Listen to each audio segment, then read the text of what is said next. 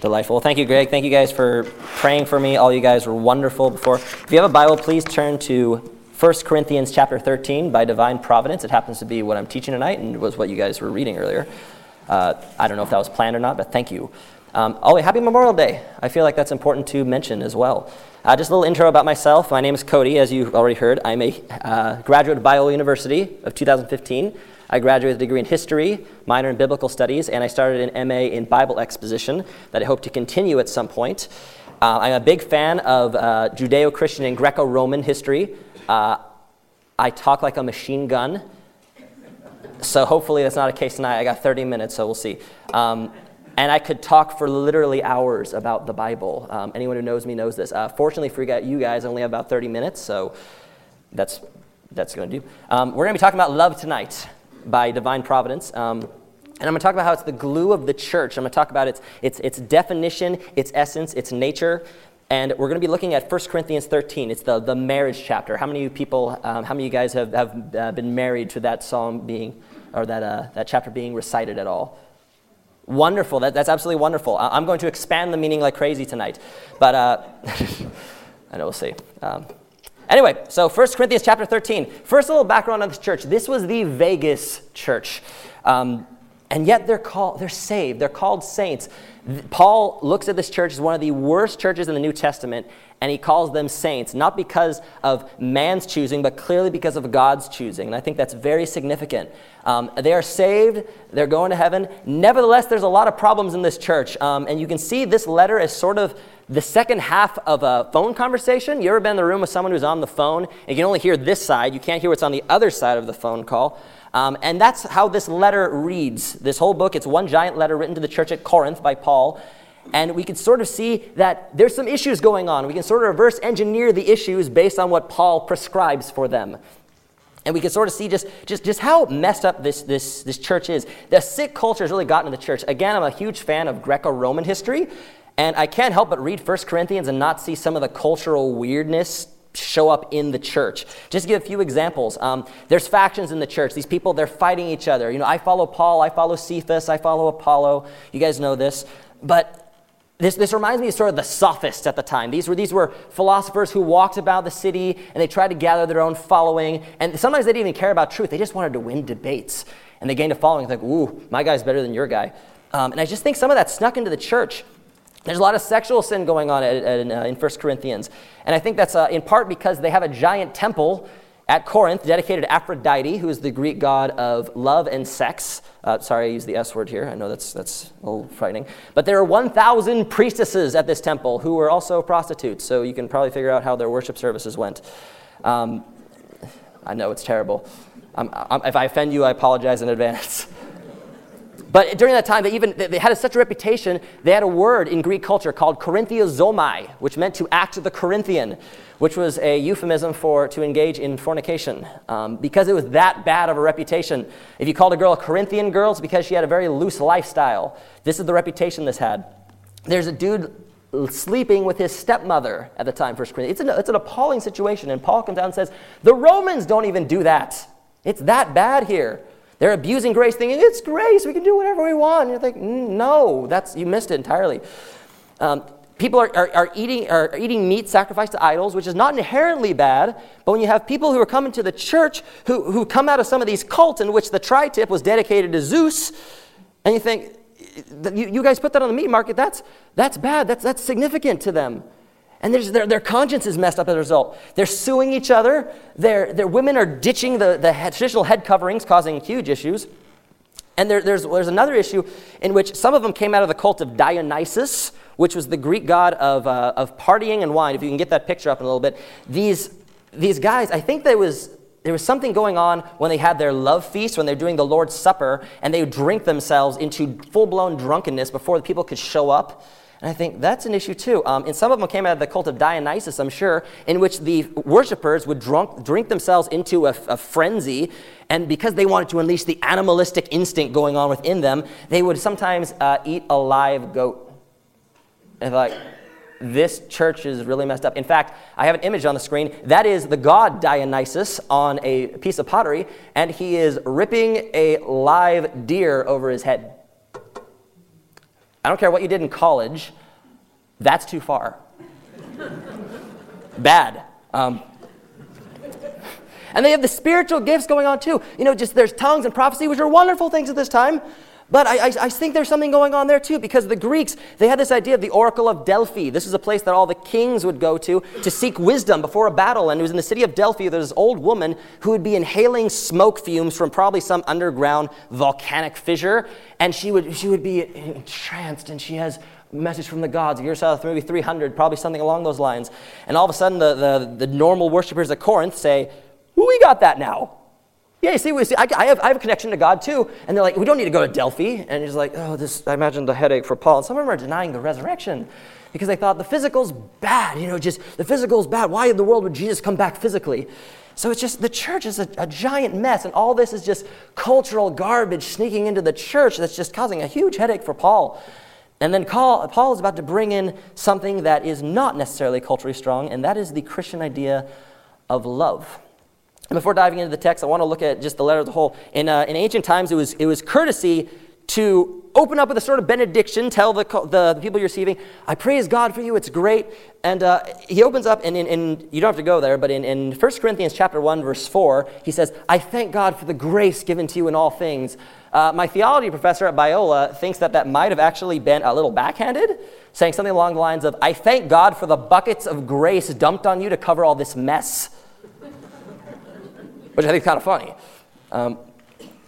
But then we have all these issues that he's addressing throughout. And we know 1 Corinthians 13 as the love chapter. Again, you probably associate with weddings. And I've heard it mentioned in that context. And if you've done that, awesome. That's excellent.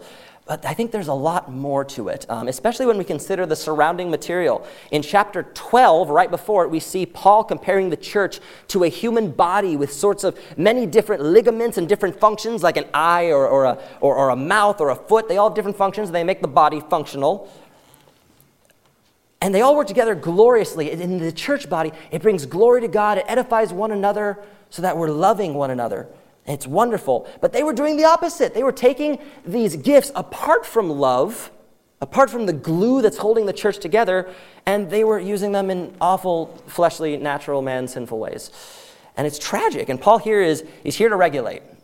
It's nothing like us. We're a perfect church, so we need none of this stuff. But I think it's really important when we look at sort of the context and we look at the end of chapter 12, where Paul had just gone on talking about these gifts and saying, yes, each of you has a function in the body of Christ.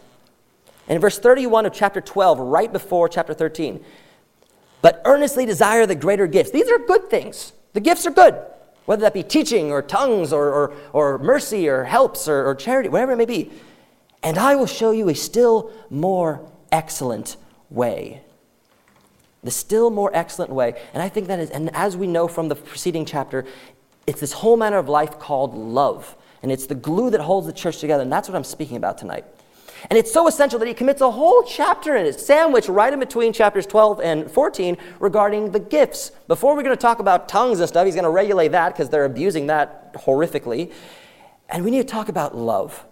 And he waxes eloquent regarding love in chapter 13. It is the gift that all believers share in the body of Christ, and it holds all others together. It is the purpose of all the others, of teaching and mercy, to love God, to love others, and that by which all the other commandments are summed up. The greatest commandment is to love the Lord your God with all your heart, mind, soul, and strength. And then the second is like it, to love your neighbor as yourself. Love is the core of what we are as Christians. I found it very important. Regardless of what you bring to the table, in your gifting, in your special skills that God has blessed you with, love is the glue that holds it all together. And I find that so significant, and Paul does.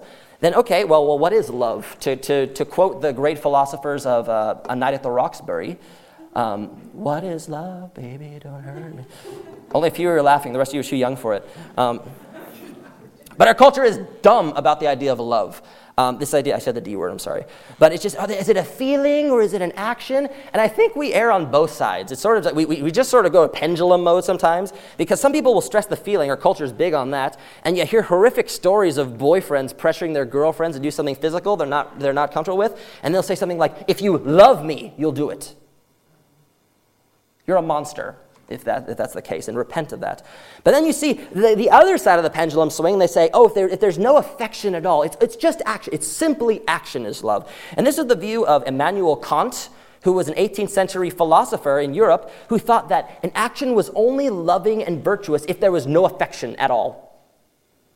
So it's, I can't have any fun in this. Only if it's completely, I don't want to do this, then it's virtuous. Then it's truly loving. And I'm here to bring balance, this idea. And like the Corinthian culture, we let these dumb ideas from our culture infiltrate our church. And I think there's just a need for a little regulation. I think that's really important. And my definition, and I'm completely up for correction. If I say something heretical, please stop me. But I think that there's a three-part definition. Love is a delighting in one another. So there's the affection part. It is a giving of oneself to another. That's the action part. For their good. And I think all of those are qualified by Scripture. I think it's both a feeling and an action. I believe it's both. Don't get me wrong, I'm very grateful for pastors who get up there against the tide of our culture saying, love does, it's an action we must do because there's too much feeling, there's too much emotion. And I'd say, yes, thank you, but please don't exclude the emotion, don't exclude the affection, I beg you. I think that's really important. I think affection is important, and I think John Piper, anybody John Piper fans at all? There's a handful of you? Excellent. John Piper, I love Piper so much. I want to name my daughter Piper one day when I have her, but Benji beat me to it. But that'd be excellent. But anyway, Piper has a wonderful analogy of how the necessity of affection in our acts of love. So he sort of this has the idea of, if I go to my wife, if I decide, you know what, I'm going to show affection to my wife one day, and he gets a bouquet of roses, and he goes up to the door, knocks on the door and says, Noelle, there is nothing I would rather do tonight. There is nothing that would bring me more satisfaction and joy than spending the evening with you. Is she going to turn around and say, you are so selfish. Oh my goodness. You're just like, you just want what's good for you, just the affection of you. You're so selfish. You're just thinking about yourself. And it's like, no, she would be horrible. The affection honors her. And if you don't believe me, think about the opposite. Think of this is if Immanuel Kant goes to the door and he shows up with his roses and he's like, oh, Immanuel, thank you so much for the roses. It's my duty. I don't enjoy this at all. I didn't want to do this. I take zero pleasure in you. Those are for you. You're a monster. So you see what I mean? Affection is significant. I find it very important. And it's so significant that I think Paul is actually going to stress it in the chapter that even things like charity and martyrdom, with a lot of people in the unbelieving community say, well, we do these things too. They can be excluding of love. I think that's very important. I think the fact that, and I look at this, I look at Hebrews chapter 12, verses 1 and 2, you don't have to go there, but it talks of Jesus who performed the greatest act of love in human history, giving of his life to pay for the sins of a multitude. It says, for the joy set before him, he endured the cross, scorning his shame. And that could be joy in glorifying the Father, joy in the salvation of his people. But he had joy doing it. Yes, he struggled in the garden saying, I don't want to do this. But when he finally resolved, I'm doing this because I love my people. I adore them. And I can't be apart from them. Other characteristics of this biblical love, just across Scripture, I noticed that it requires the Holy Spirit. It truly requires salvation. Because if you look at the fruits of the Spirit in Galatians 5 and you see love and joy listed as number 1 and 2, I think that's kind of important.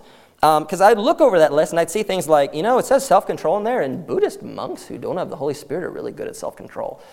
So whatever Paul is talking about in Galatians 5 about this love, this fruit of the Spirit, it has to come from God. It's God forming this fruit within you. It's not you bringing it up of your own resolve. It's him forming it in you. And I find that very important. These are a lot of the characteristics of love. This sort of love is something that comes from a changed, converted heart in knowing Christ. I find that very important. And one more thing, we're going to dive into the text.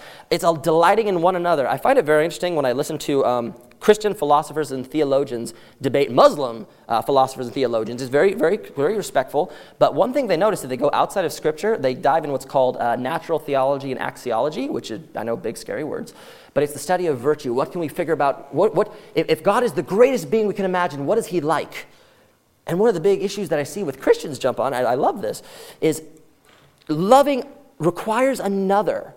It requires another. So therefore, it makes sense philosophically that God would exist as a Trinity throughout all time because he's been loving eternally. The God of Islam doesn't have that because he just had no one to love until creation, if he loves at all. Again, all respect to our Muslim friends. We talked about them earlier. So then diving into the text, he's going to break it down for them. And I'm just diving into the text, starting in verse 1. If I speak with the tongues of men and of angels, but do not have love, I have become a noisy gong or a clanging cymbal. If I have the gift of prophecy and know all mysteries and all knowledge, and if I have all faith so as to remove mountains, but do not have love, I am nothing. And if I give all my possessions to feed the poor, and if I surrender my body to be burned, but do not have love, it profits me nothing. So again, there's a profit aspect. He's receiving joy in this. I think it's absolutely delightful. But these are good things he's talking. He's talking about teaching in tongues. But he's saying if they're excluded from love, you're a clanging cymbal. And if you guys ever know how annoying that is, like ding, ding, ding, ding, that's you. If you teach apart from love. And he said, if you know all mysteries, if you know all theology, it's pointless. You can be the best theology professor at the best Christian university. If you do it apart from love, you're useless to God. It's ridiculous. And then even things like martyrdom and charity, things that are seen as intrinsically loving, Paul says, actually, no. Some of these things, there's a motive behind it that is very significant. And then he goes on to describe what love is and isn't in verses 4 through 7. And just listen to some of these ideas. And I think that all the other problems that the church of Corinth is dealing with can be easily resolved if we just look at the way Paul describes it. He says, love is patient, love is kind, it is not jealous, love does not brag, it is not arrogant. I think of the sophists who go around, they're trying to make themselves look good, they're trying to debate just to win. And you think about it, that's arrogance, that's pride. There's something profoundly wrong there. Young buck Calvinists like myself who want to just make sure all the doctrine's absolutely correct, all the theological ducks are in a row. That's not kind. You just need to approach correctly. Truth is important as well. I'll get to that in a second. It does not act unbecomingly. It's rudeness. It does not seek its own, is not provoked, does not take into account a wrong suffered. You guys who are, to act unbecomingly, these women who are just dealing with who tossing the traditional garb, or you guys who are just gorging yourself and getting drunk on the Lord's Supper, that's unbecoming. That's wrong. It doesn't take into account a wrong suffered. You're suing each other. That's taking account into a wrong suffered. That's very important. Does not rejoice in unrighteousness, this is verse 6, but rejoices with the truth. And the guy who's sleeping with his stepmother and denying the resurrection, that's not delighting in righteousness. That's delighting in unrighteousness. And those of you who are denying the actual resurrection that Paul is willing to base his entire life upon, saying, I'm the most pathetic man who's ever existed had it not been true, saying, that's not delighting in the truth. I find that very important. Verse 7, bears all things, believes all things, hopes all things, endures all things. This is very important. They're long-suffering with one another. I'm going to enjoy you. I'm going to delight in you. I'm going to give myself to you in any way that I can without compromising truth. And it's going to be for your good. I find that very significant. Love is so great. It is the one gift that will never stop. We see that in verses 8 and 9. Love never fails, but if there are gifts of prophecy, they will be done away. If there are tongues, they will cease. If there is knowledge, it will be done away. For we know in part, and we prophesy in part. But when the perfect comes, the partial will be done away. I'm not going to get into the cessationist charismatic debate tonight. That's a can of worms that I will not get into, if you guys know what that is. But at some point, according to verse 8, the gifts do cease. Prophecy, tongues, all that stuff. And then I would just imagine if some cessationist in the back room says, yeah, you tell them. And I was like, well, wait a minute. So is teaching. Teaching ceases as well. Those of us who are teachers are going to be out of the job. Sorry, Benji, Greg, and James. At some point they will. And it's the reason for the gifts, and that's in verse 9, it's a big for. For we know in part and we prophesy in part. So right now, the gifts, all the gifts that we need, they're significant. They're significant. They do build us up. They do help us to edify one another and glorify God. But until the perfect comes, which I believe it can be textually argued is the second coming of Christ, when we're staring at him face to face, we won't need special messages because he's right in front of us. I think that's incredible. I think that's very important. The perfect is coming. Everything in our book is true. Absolutely. God has chosen, we talked about this morning in our small group, is that God has, he does keep secrets. He has revealed things to us. The secret things are of the Lord. But things revealed are for us. He has revealed genuinely true things, but not exhaustive things. We don't know everything about God. But what we do know is absolutely true. I love that. In verse 11 and 12, Paul is going to shift into word pictures to help us understand, because we like word pictures. Jesus recognized that, so that's why we have parables. But in verse 11, when I was a child, I used to speak like a child, think like a child, reason like a child. When I became a man, I did away with childish things. So sort of this idea that When you're a kid, it's good to be a kid, but the point of a kid is not to stay as a child, it's to grow. And that's what the gifts are for. They get you to grow until you've reached adulthood, until you've reached maturity. And that's the purpose of the gifts that we see. And again, love is in the background of all this. It's the glue holding it all together. Verse 12, another cultural fun thing about Corinth is we find in the archaeological record lots of bronze mirrors everywhere. And if you look in a bronze mirror, it's not exactly what we have today. It's kind of obscured. It says, for now we see in a mirror dimly, and then face to face. For I know in part, but then I will know fully, just as I have been fully known also. So this idea, the philosophers like to use the example of a bronze mirror to sort of show that our knowledge is imperfect and we're somehow growing into the deeper things of virtue. And we see in that mirror the same sort of idea that one day we will see Christ face to face. Right now we need the gifts to edify us, to get us to that point, so we see Christ better and better more every day until we see him face to face. But he says, when those have fulfilled their purpose, we don't need them anymore. But love will remain. And then one day you'll see your Lord face to face, who purchased you with his own blood. Either when he returns or when he calls us home, you'll see your Lord face to face, and he will look back at you with infinite love. Love still remains. And verse 13, and these three remain. So he's eliminating, saying all these gifts have served their purpose. Now we have three things left: faith, hope, and love. I think that's very important. Cultivate these things. And he says the greatest of these is love. And I thought, how is love greater than the other two? And I was just meditating on this, thinking, the epistles themselves mention hope and faith. I believe it's Romans 8:24, yes, where Paul is talking about hope, and he's talking about just this, our great hope in the Lord. And he says, now hope that is seen is not hope, for who hopes for what he sees, for what he does not see? And I thought, okay, so evidently the nature of hope is that it's only hope if what you're hoping for is not here yet. But now that Christ has come at that point, hope has been fulfilled. Then I think of faith, again, we live by faith and not by sight. So the nature of faith is that it's we don't entirely know. We're taking a leap of faith, it's called. We're moving out into the unknown based on what we have. And he says in Hebrews 11:1, not necessarily Paul, but it could be, that faith is the assurance of things hoped for, the convictions of things not seen. So the nature of hope and faith, if you have faith in something that's right there, you don't need to exercise any sort of extreme faith. He's right there in front of you. So the nature of faith, hope, and love, faith and hope sort of have an end. They are fulfilled at some point. Yes, we have faith and hope in greater and greater things, but faith and hope in the second coming of Christ, when he's right there in front of us, it's fulfilled. But there is one thing that still remains, and that is love. I think that's what Paul's saying. I'm totally willing to be told that I'm incorrect on that, but that's what I think is going on. And I was out for a run today, and I was thinking about this idea of love and thinking, oh boy, I'm gonna make them angry. They're not gonna like this. But I was thinking about how today's Memorial Day. I love the flag; they're very significant.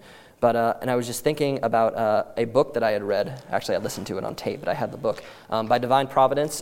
My dad, before he passed away last year, this was a book that was mailed to him by being a member of BillO'Reilly.com. I know Bill O'Reilly has some issues in the news right now.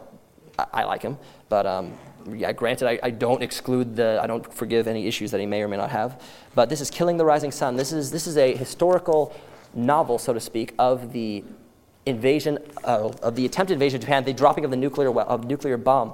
And there was a significant part in this story, of this historical text, really, that I thought was very important to this idea of love. And I wanted to share it with you guys. It follows a story. How many of you guys saw Hacksaw Ridge? Anybody? I didn't. But I found out just a few hours ago that the story I'm about to tell you is about said man. Hacksaw Ridge is the story, and this story is the story of Desmond Doss. Desmond Doss was a Seventh-day Adventist who was serving in the Pacific, particularly in Okinawa in 1945 during the invasion there, because you got to take Okinawa before you attempt any invasion of Japan. And one of the big significant events is up on right on the shore, there's this what's called the Mayada Escarpment. It's a big cliff, as you can sort of see there, and they had to put a bunch of cargo netting up there to make sort of a rope to get a ladder to get up there.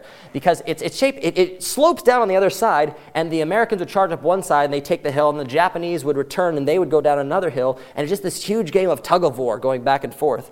And Desmond Doss, who is a conscientious objector, he is a pacifist. I disagree on him on that, and you're welcome to hold that position too.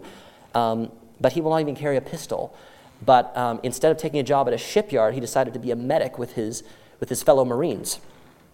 And he was one of the only medics. And the Japanese like to aim for medics because it saps men's morale when the guy who's supposed to save them goes down in the middle of battle.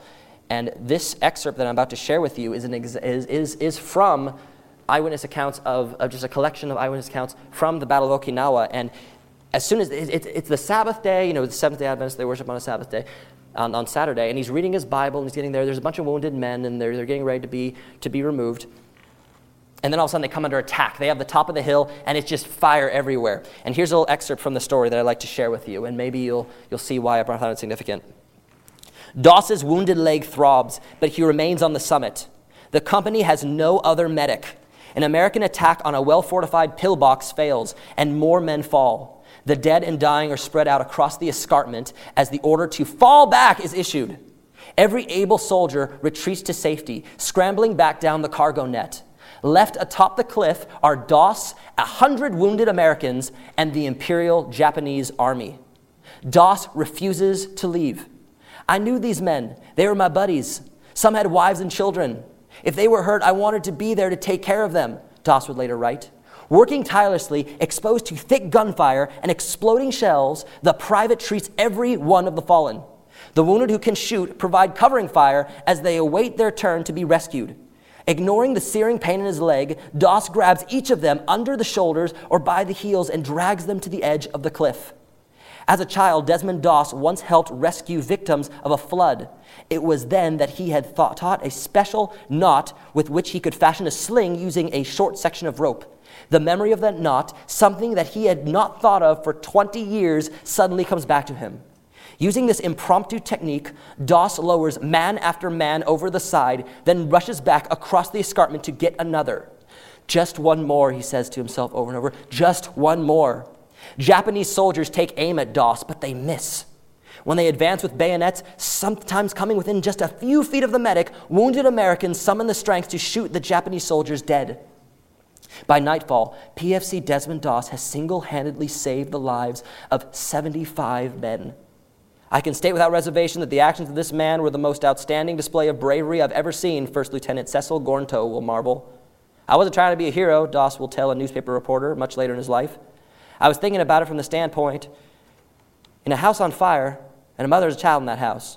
What prompts her to go in and get that child? Love, he'll respond, answering his own question. I love my men, and they love me. I just couldn't give them up, just like a mother couldn't give up the child. 2 weeks later, on May 21st, 1945, a grenade exploded against the bottom of PFC Doss's boot. Severely injured, he bandaged his own wounds, then waited several hours while other wounded men were rescued before allowing himself to be placed on a stretcher.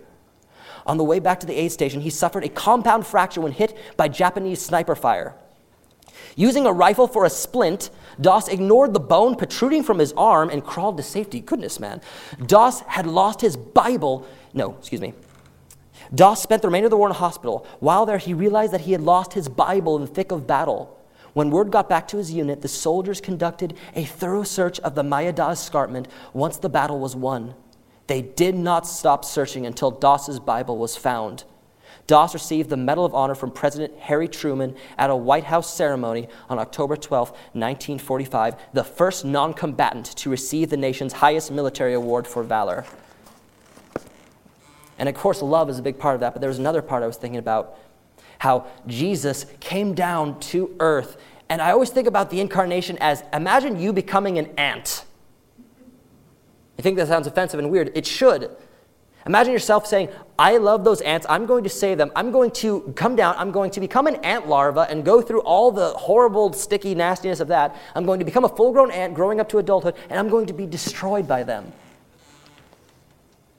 And that's the picture of the gospel, that we become an ant, but he's borne our sins. He's borne our sins in such a way, and he's imputed his righteousness to us. And God loves you with the same love he has for his son. I always found it interesting where the fact that we are in Christ, I think that's the smallest description of the Christian faith. And this the idea, Jonathan Edwards, the great theologian of American history, believed that The Holy Spirit was the love of God in such a way. He was so much so that he was his own person. He was the love between the Father and the Son. And such that, it's interesting, at Jesus' baptism, the Holy Spirit descends on him like a dove. And the Father says, "This is my beloved Son in whom I am well pleased. I have affection for him. I adore him. I love him." And I find it very significant now that we are in Christ, that the same Holy Spirit, the connection, the love between the Father and the Son, has come down and descended upon us permanently and has evoked this love in us for one another. I find that significant. That because we are in Christ is nothing. And in the same way Desmond Doss received a medal from President Truman, and as Pastor Benji liked to mention, I believe it's Sinclair Ferguson, that because we have Christ's imputed righteousness, it's as if all the armies of heaven salute you after receiving Christ's own medals pinned to your chest. I thought that was powerful. This love transcends all the garbage of the Corinthian culture. It transcends all the garbage of our own, and it lasts into eternity. It was what the Corinthian church was lacking, and they needed to be back on track for. Every gift they had was made useless, but with it, it was made infinitely powerful for the glory of God and the good of fellow man. And the church must be a place of love and truth, and this love is available to everyone. The Bible's view of love is much more beautiful than anything our culture can deliver. And that's all I have for you guys tonight.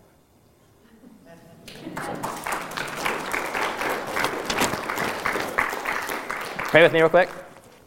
Father God, thank you for the honor and privilege of being able to teach everyone here. I pray that someone takes something away from this deep into eternity, Lord, and years from now they will be affected. They might even remember me, but they'll remember something spoken here, something powerful.